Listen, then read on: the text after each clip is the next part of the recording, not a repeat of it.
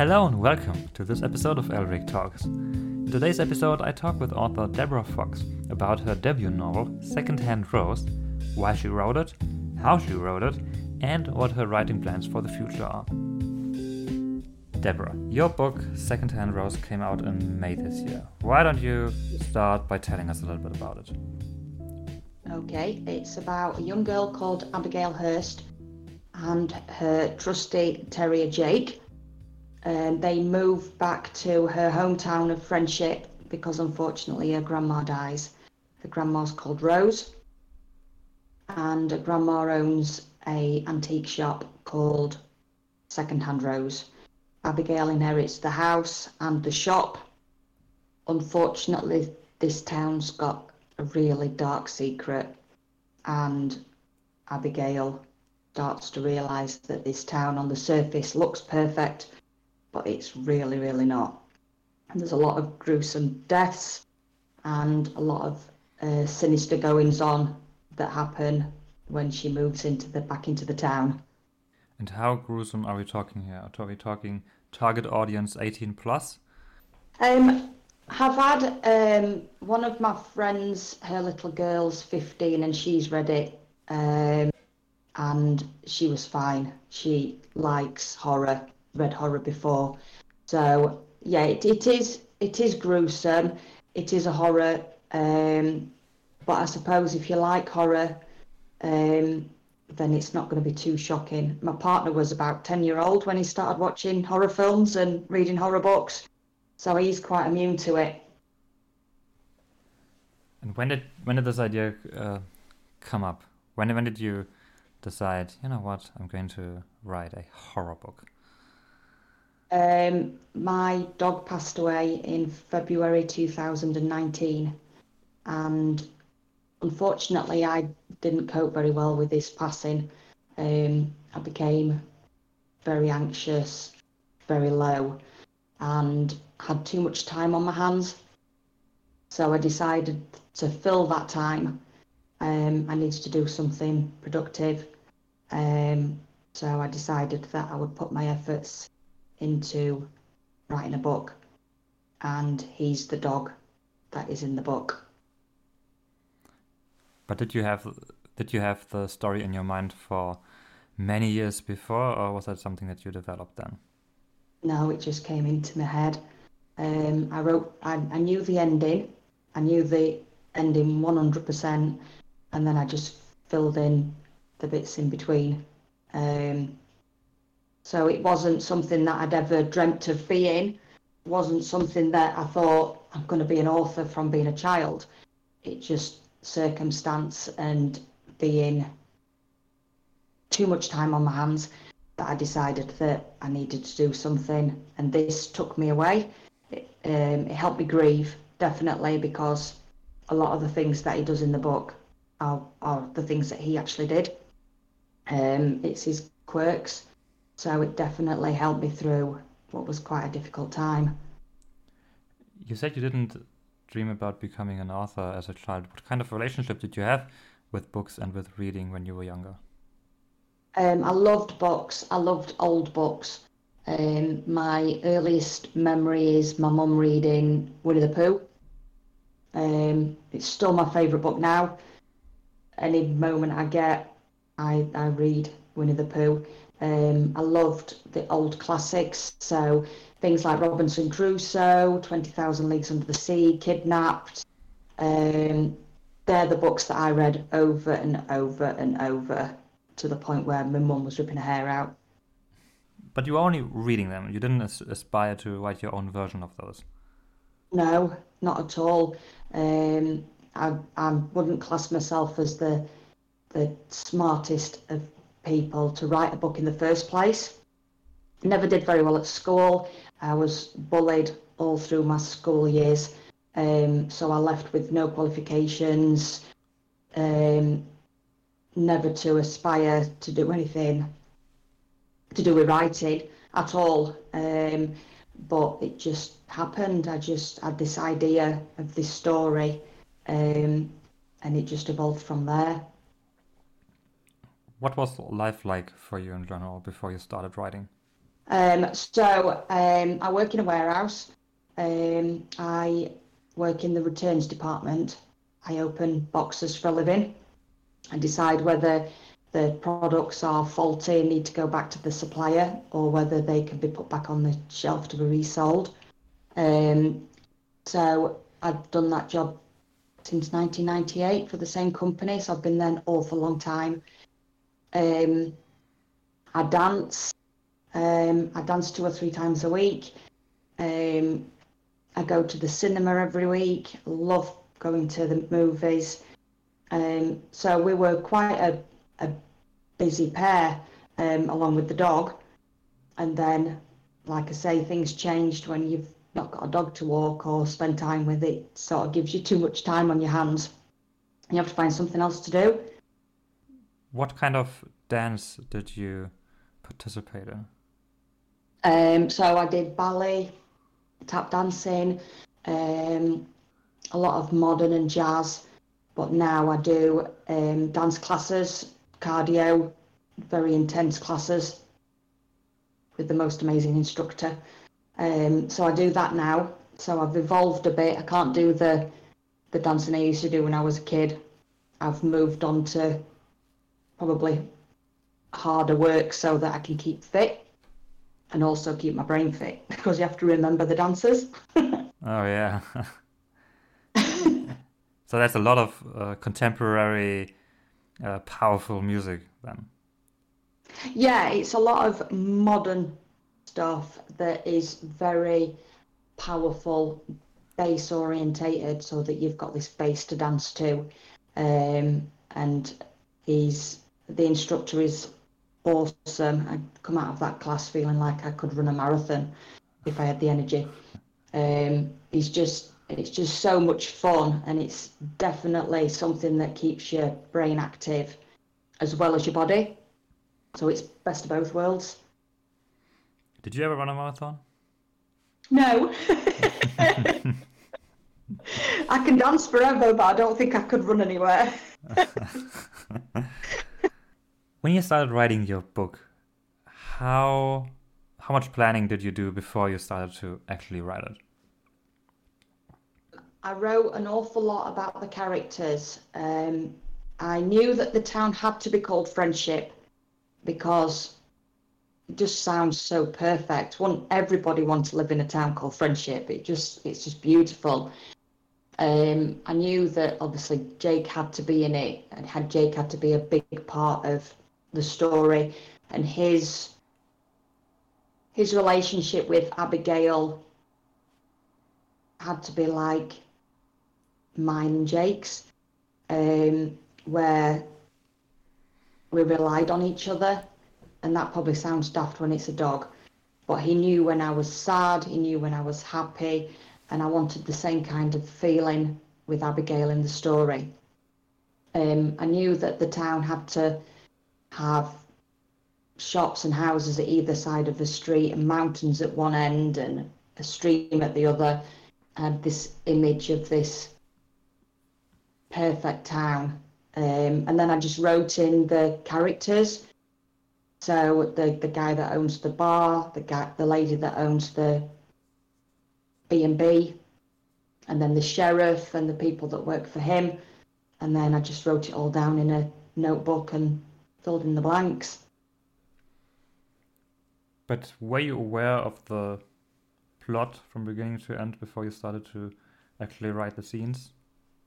I think that came as I went along, because the first murder, I wrote that my partner was cutting the grass. He came in, read it, and said it wasn't gruesome enough, that I had to try harder. So I had to delete it and start again. And then you talked for days about how to gruesomely murder somebody. Yeah, which is kept in the house rather than outside in the street. But yeah, he reads an awful lot of Stephen King, and he said that that's not gruesome enough. You need to think about it. So I sat back in the front room and rewrote it.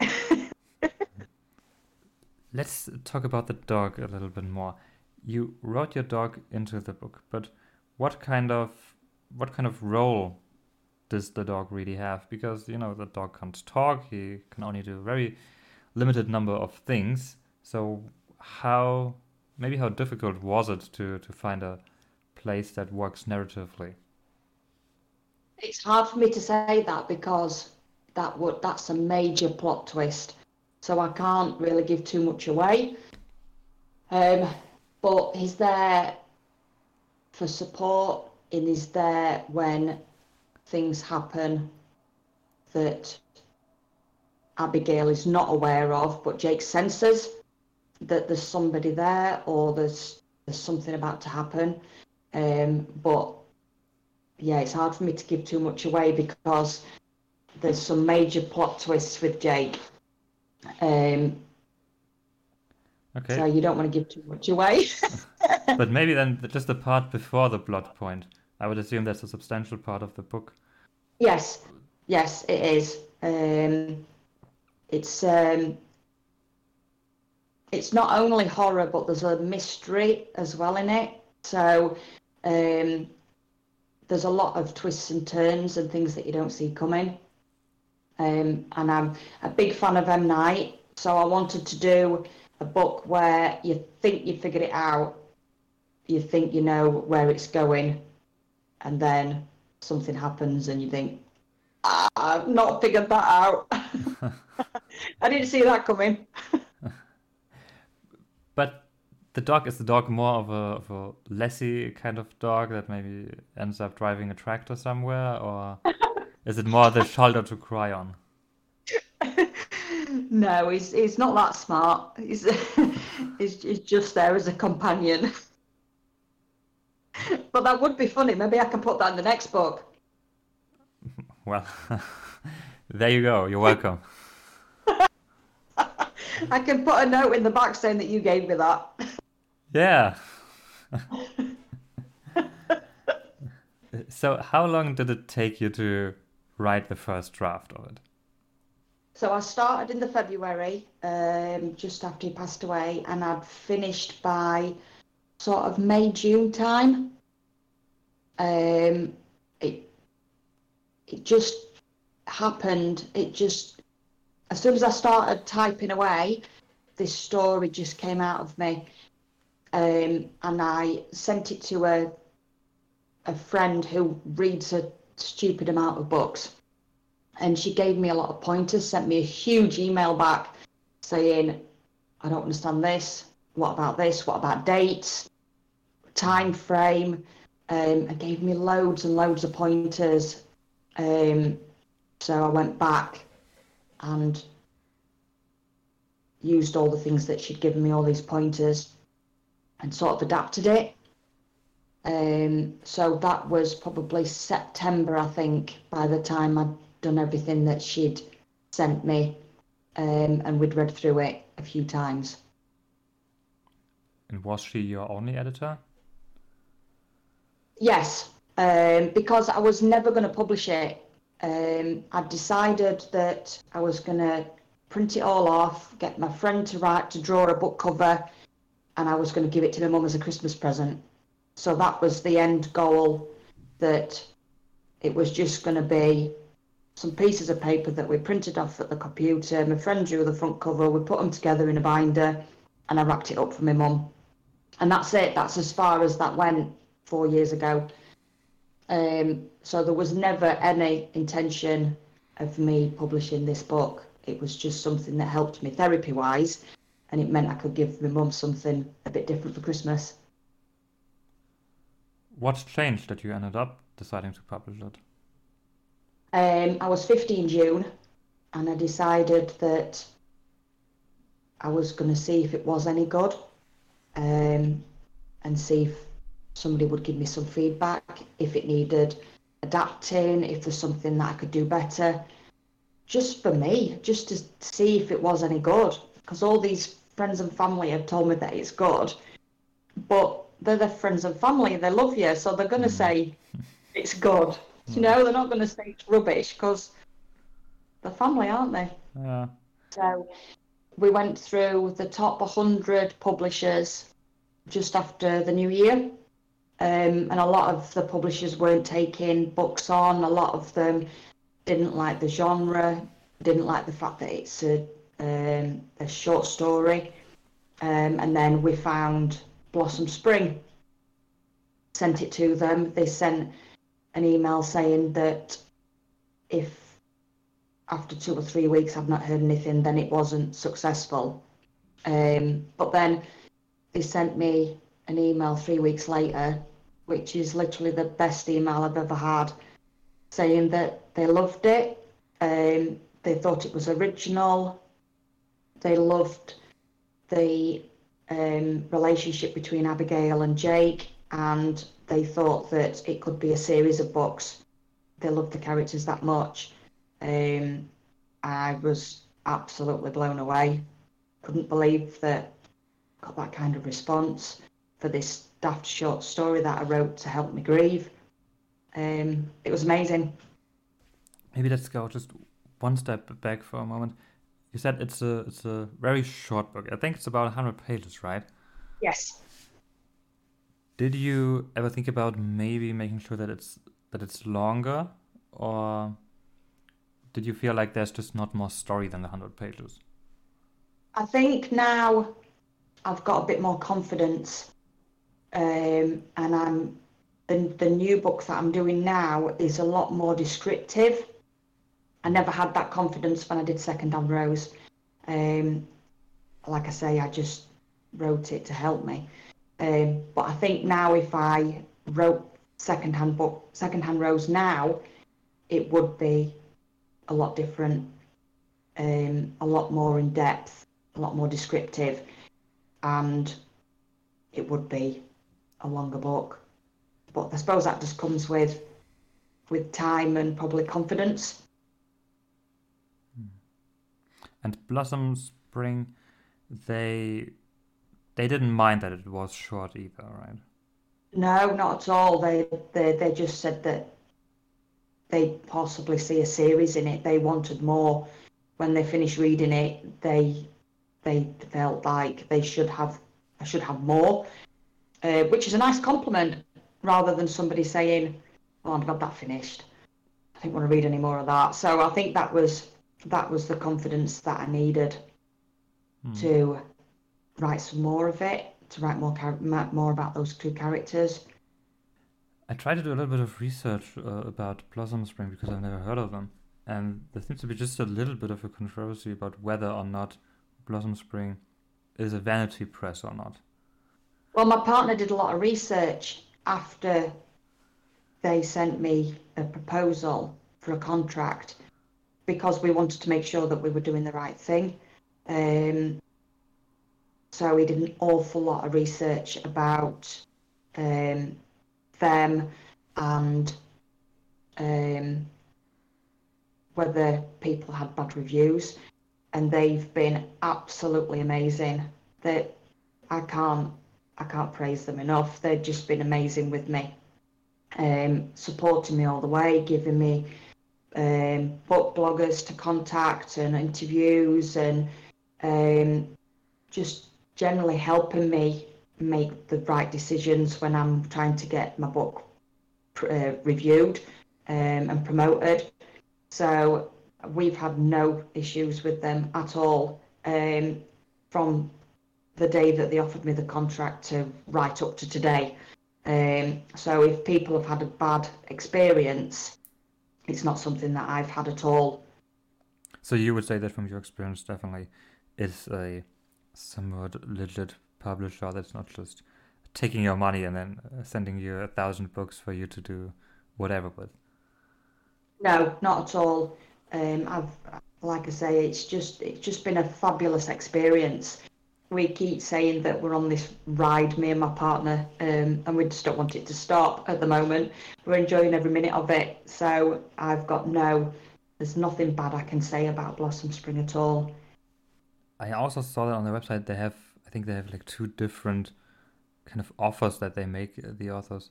The one is the general traditional publisher route, And then the other one is, I think they call it Program B or something like that. Yeah, the Appendix A and Appendix B, I think it's. Yeah. Um, Which would be yeah, the one that would seem a little bit more sketchy, where you have to pay them first and then they end up making the book for you. yes, which is what we did. We paid them the money, and then they sent the book to an editor that works for Blossom.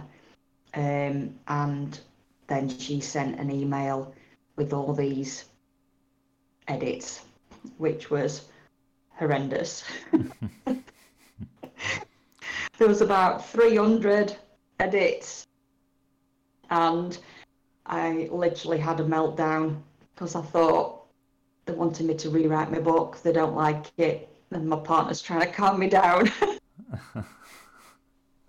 because it was so scary to see all these things that were wrong with it. This book that you're just so in love with and so proud of, and then you see all these red marks. I felt like a kid again at school. Did I've you just made a complete hash of it. did you generally agree with the criticism you got? Yeah, I think once I calmed down and once I actually put my book head on rather than my panic head, you realised that they were 100% right. Because I know this book in my head 100%. I know it off by heart, but somebody else reading it doesn't. And it took me a while to get my head around that I needed to explain more, because there were bits in the book where the editor just said, I don't get it. I don't understand what you're trying to get across. So I needed to explain a lot more and to remember that not everybody is in my head. The person reading this book's thinking, what? So yeah, it did make sense once we started going through it, but it took 4 days to go through the edits. And we were going on holiday. So we literally had 4 days to blitz all these edits before we went away. So it was late nights and a lot of writing and changes and explaining, which needed to be done. But when I first saw them, I literally went into a meltdown. What were most of the edits about? Were there situations that didn't make sense? Or, as you said, dates that were maybe missing or that didn't make sense? There was a lot of spelling mistakes where I just got the wrong version of a word. Like I say, I haven't got any schooling at all, really. So I didn't know that I'd made so many spelling mistakes. And me and my partner had edited it. I can't imagine how many times we'd read it. We were starting to go mad reading this book over and over and over. And we just missed them. And there were a lot of times when she was saying, how does Abigail feel at this point? Because I'd not put how she was actually feeling in different situations. So that was a lot of edits. And then, like you say, dates. And also, it's a half an hour walk from where she lives back to Second-Hand Rose. But sometimes I'd put an hour and sometimes I'd put half an hour. So those kind of things just needed polishing. It was a lot of polishing, which once you got into that, I realised that they were doing the right thing. It just very daunting when you first see it. Yeah, of course. Did you, after you've finished your manuscript, did you ever think about maybe going the self-publishing route? I think that would have been the second option if we hadn't have got what we got from Blossom Spring. I think both of us did an awful lot of research. And like I say, we went through 100 publishers, finding the one that would take a short story, would take a horror, and were actually taking books, because a lot of them only have a short window where they actually take on new books. I think it took the whole of January just hunting for somebody that would do it. So if I'd have got nothing back, then that would have been the next option. But they did everything. The covers, the cover is literally from my head. When I explained to the girl what I wanted, when it came back, it was just, you're in my head. How did you know? From me explaining that that's exactly what I wanted. It was just perfect that they did this cover. That I've had so many comments on the cover that it just looks so sinister. It's exactly what I wanted. For the listeners who can't see the cover right now, it's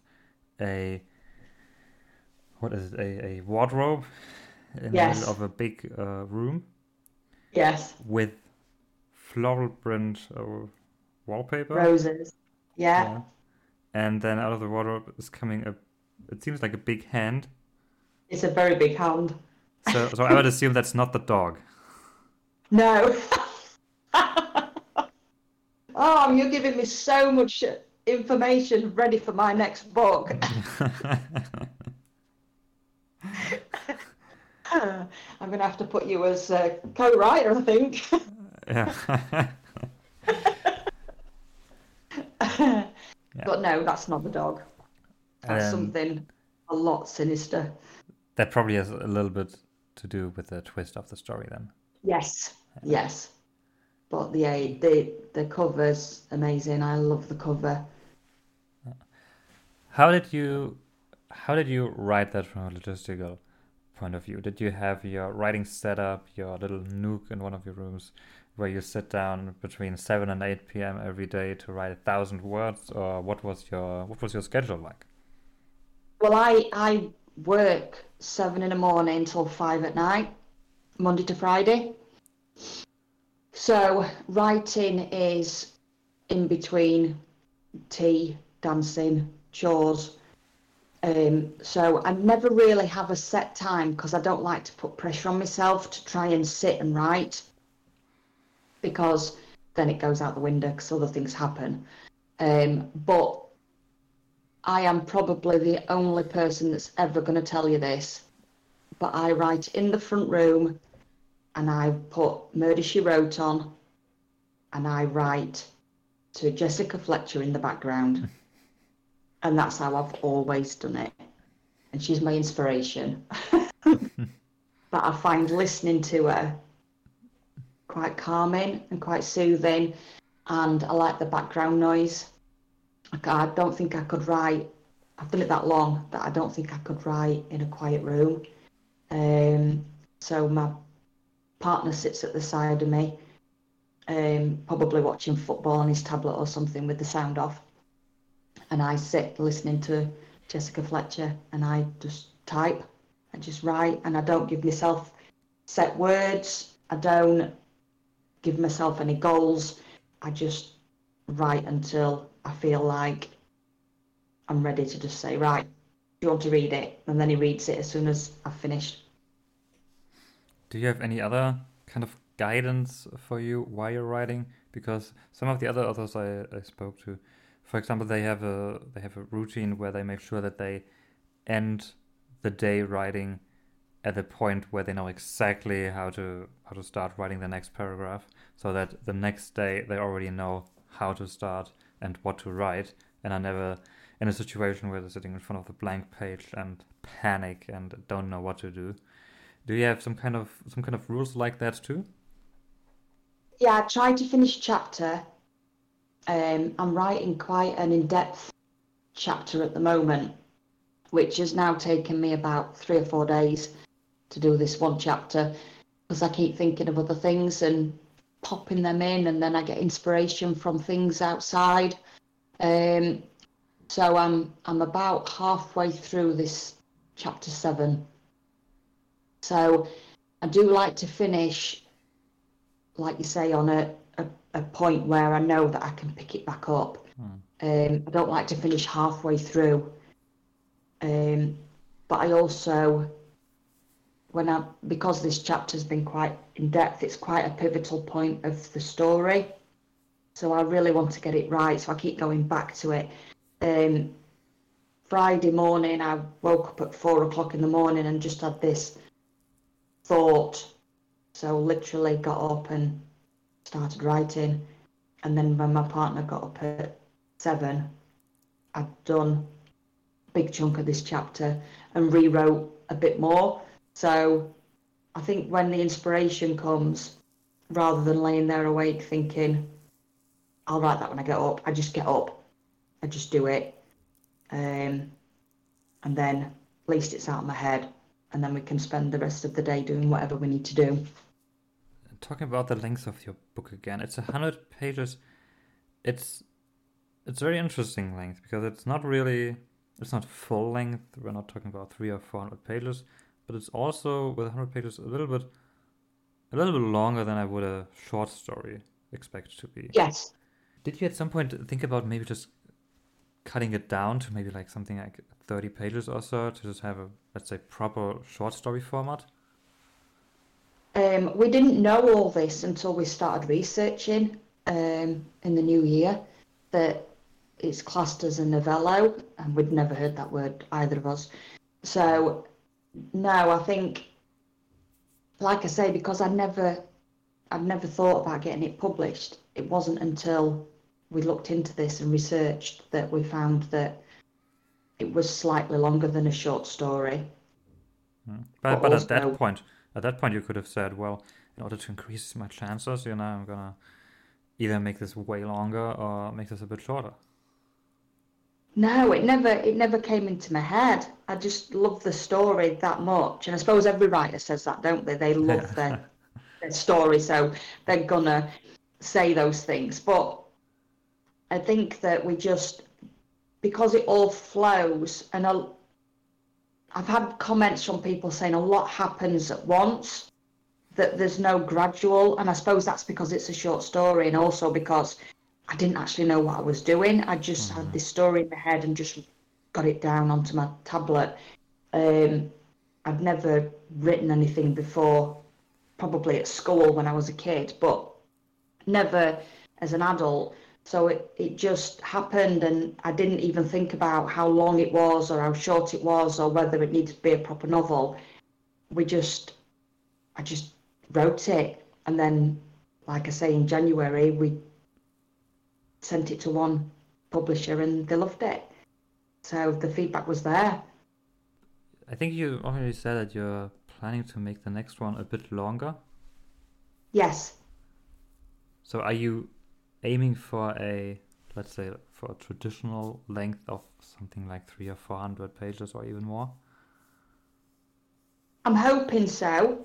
The story that I've got in my head is a lot longer than Secondhand Rose, a lot more in depth. I'm thinking about the way I'm describing things, and I suppose that just comes with time and realising when the edits came back for Secondhand Rose how much information they actually need, because it's hard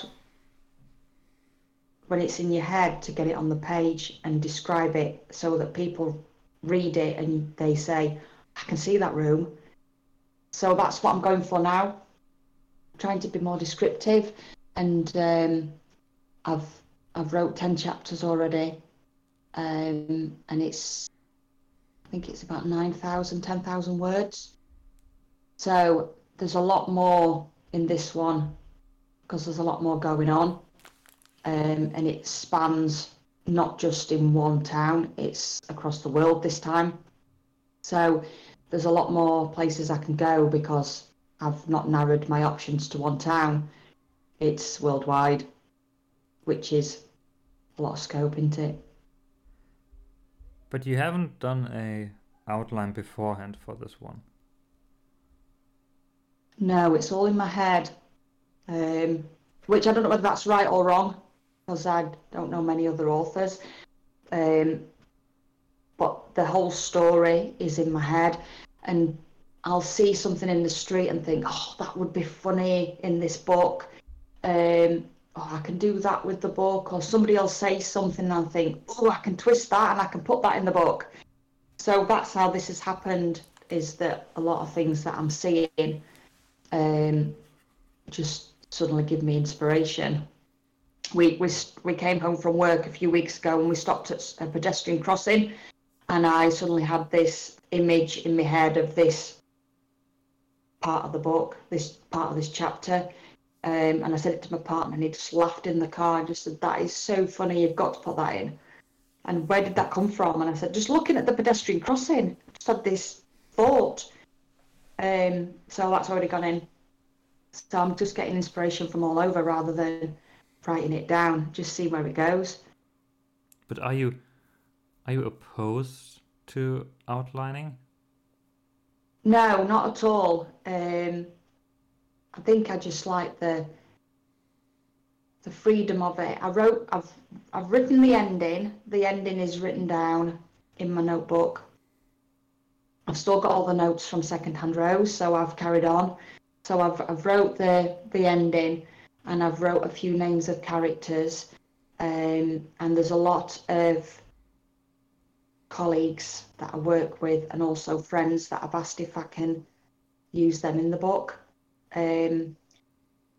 So I already know where the story's going, and I suppose I should write it down, but I just like I like to know that it could change rather than it's written down, that I could tweak that because I'm not 100% happy with it. So I'd like to just go along with it and just see where it takes me.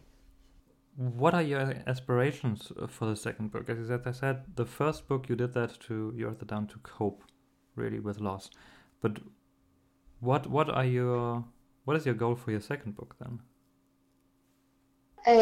I think the confidence of the first one has led me to this, to know that what I've written isn't rubbish, or not to Blossom Spring anyway. And that's what's given me the inspiration to write this one.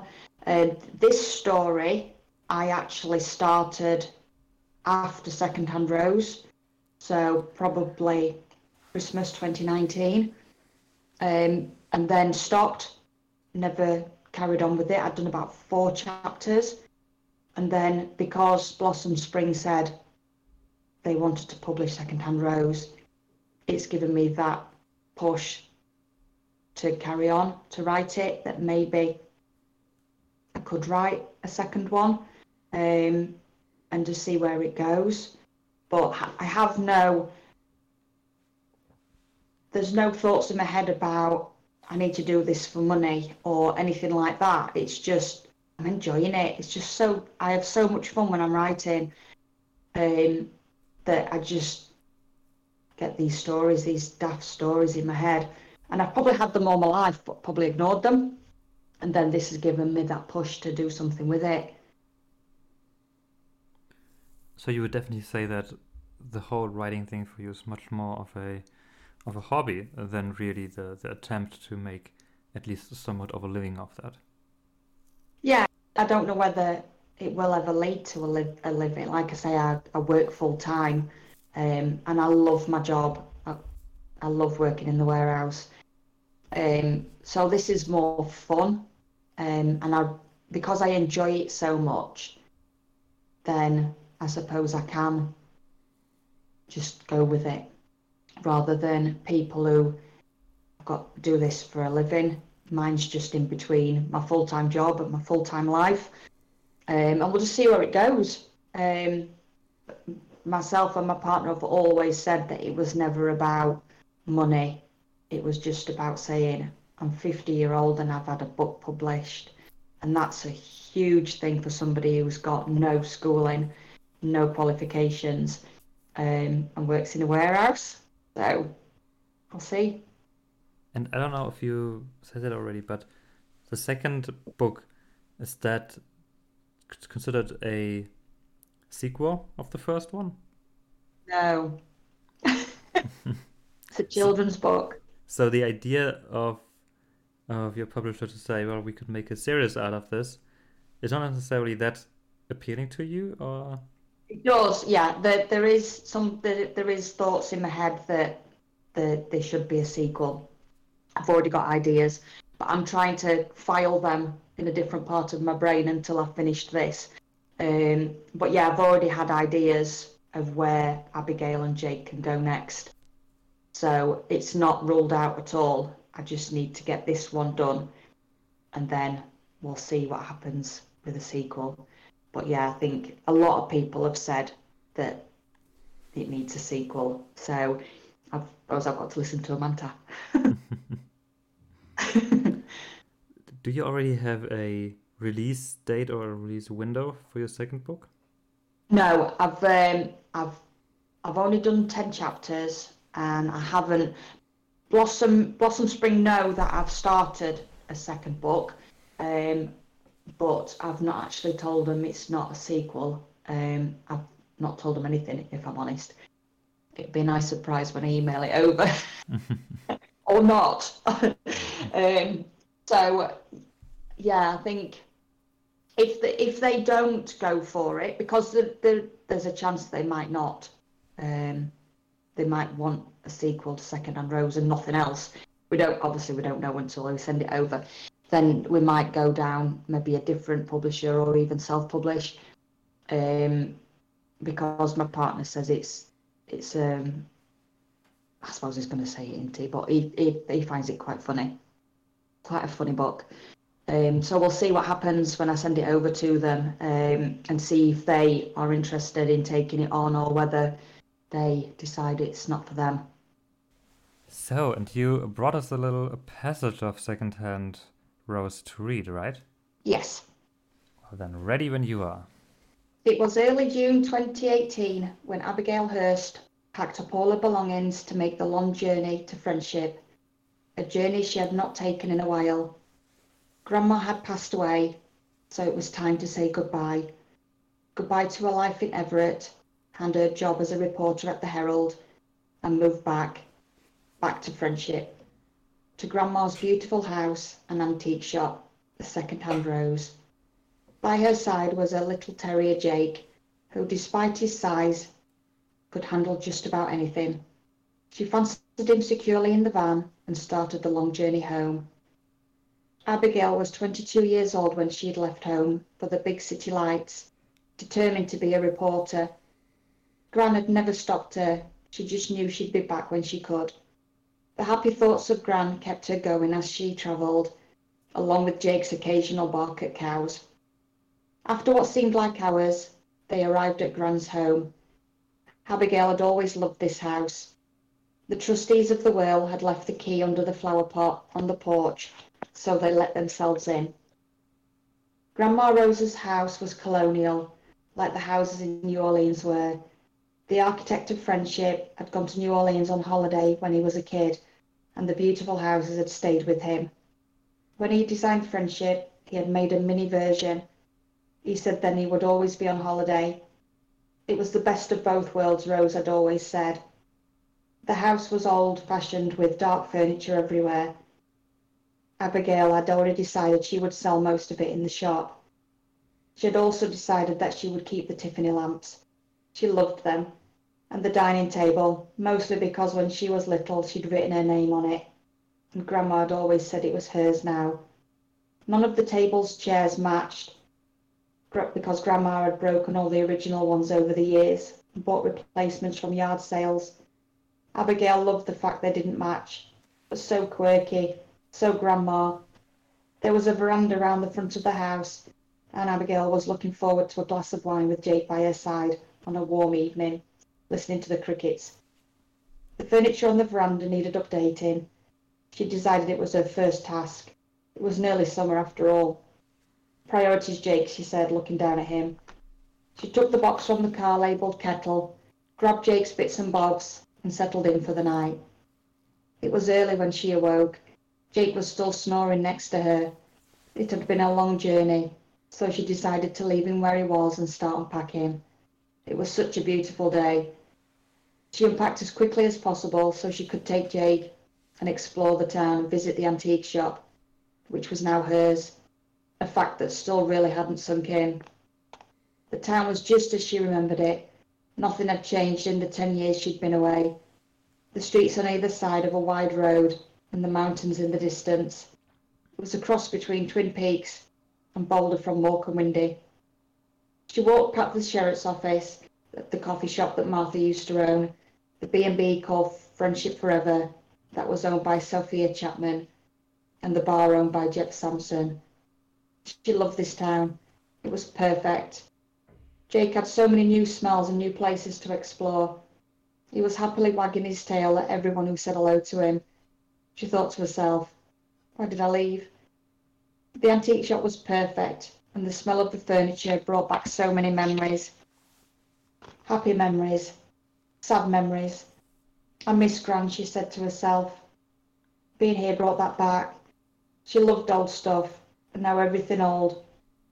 She had a lot of in this shop. Some beautiful, some not so beautiful. One particular not so beautiful piece was a big bedroom wardrobe made from really dark, nearly black wood. She'd always hated it, but Grandma said it was special. There were lamps everywhere, but the shop was dark and uninviting. She would change all that. The shop had 2 big bay windows either side of the front door, so she would take the dark furniture out of them and bring a light in. I could do so much with this shop, she said. As she looked around, she wondered where the trustees had left the keys and which one would fit the ugly wardrobe. She'd never seen it open. Well, now she owned it, she would open it. Just as she started hunting, the shop door opened, and there stood Sophia Chapman. Jake wagged his tail and ran over. Sophia looked down at him and said, "Oh." Abigail remembered Sophia was a cat person. She had 10 of the darn creatures 10 years ago. Lord knows how many she had now. Jake didn't understand why he didn't get fussed. And then he smelled cats and ran round the shop trying to find them. Kept him busy while Abigail and Sophia caught up. She talked for an hour or so about the town, Abigail's job at the Herald, and of course Grandma. Then Jake finally came back, probably as he couldn't find any cats, and probably because he was hungry. Abigail said goodbye to Sophia and said that she would pop into the B&B tomorrow, without Jake, which went without saying. She closed the shop and started the half-mile walk home. It was a beautiful evening. Jake didn't mind walking. Abigail had a pocket full of biscuits for him. It was Abigail who was now starving. Thank you. You're welcome. And that's from Secondhand Rose, and it's out now? Yes, it is. Yeah, 17th of May it was published. So, where can the listeners find Secondhand Rose, and where can the listeners find you online? So I'm on Twitter, now X, I suppose. Then I'm also on Instagram now, and I'm also on TikTok now. And I've got my Amazon profile set up because that's where you can buy the book. I've also joined All Author, and they're featuring my book for the next 6 months, so you can also get it on there as well. And what's your handle on Instagram and TikTok? Twitter? So Twitter is debmax730, and Instagram is deborah.9553, and I'm not sure about TikTok. All right. Thank you very much, Deborah. Thank you for your time today. Thank you. And I wish you all the luck with your next book, whenever it'll come out. Yes, thank you. And thank you again for doing this, and thank you again for giving me some of your time. Oh, you're welcome. I've really enjoyed it. Thank you so much for listening to this episode of Elric Talks. You can find all the links to the socials and the books that we talked about in this episode's description. New episodes are coming out every Friday. For more information about upcoming episodes, head over to elric-talks.com. That's elric-talks.com for more information about upcoming episodes. Thank you again for listening, and see you next time.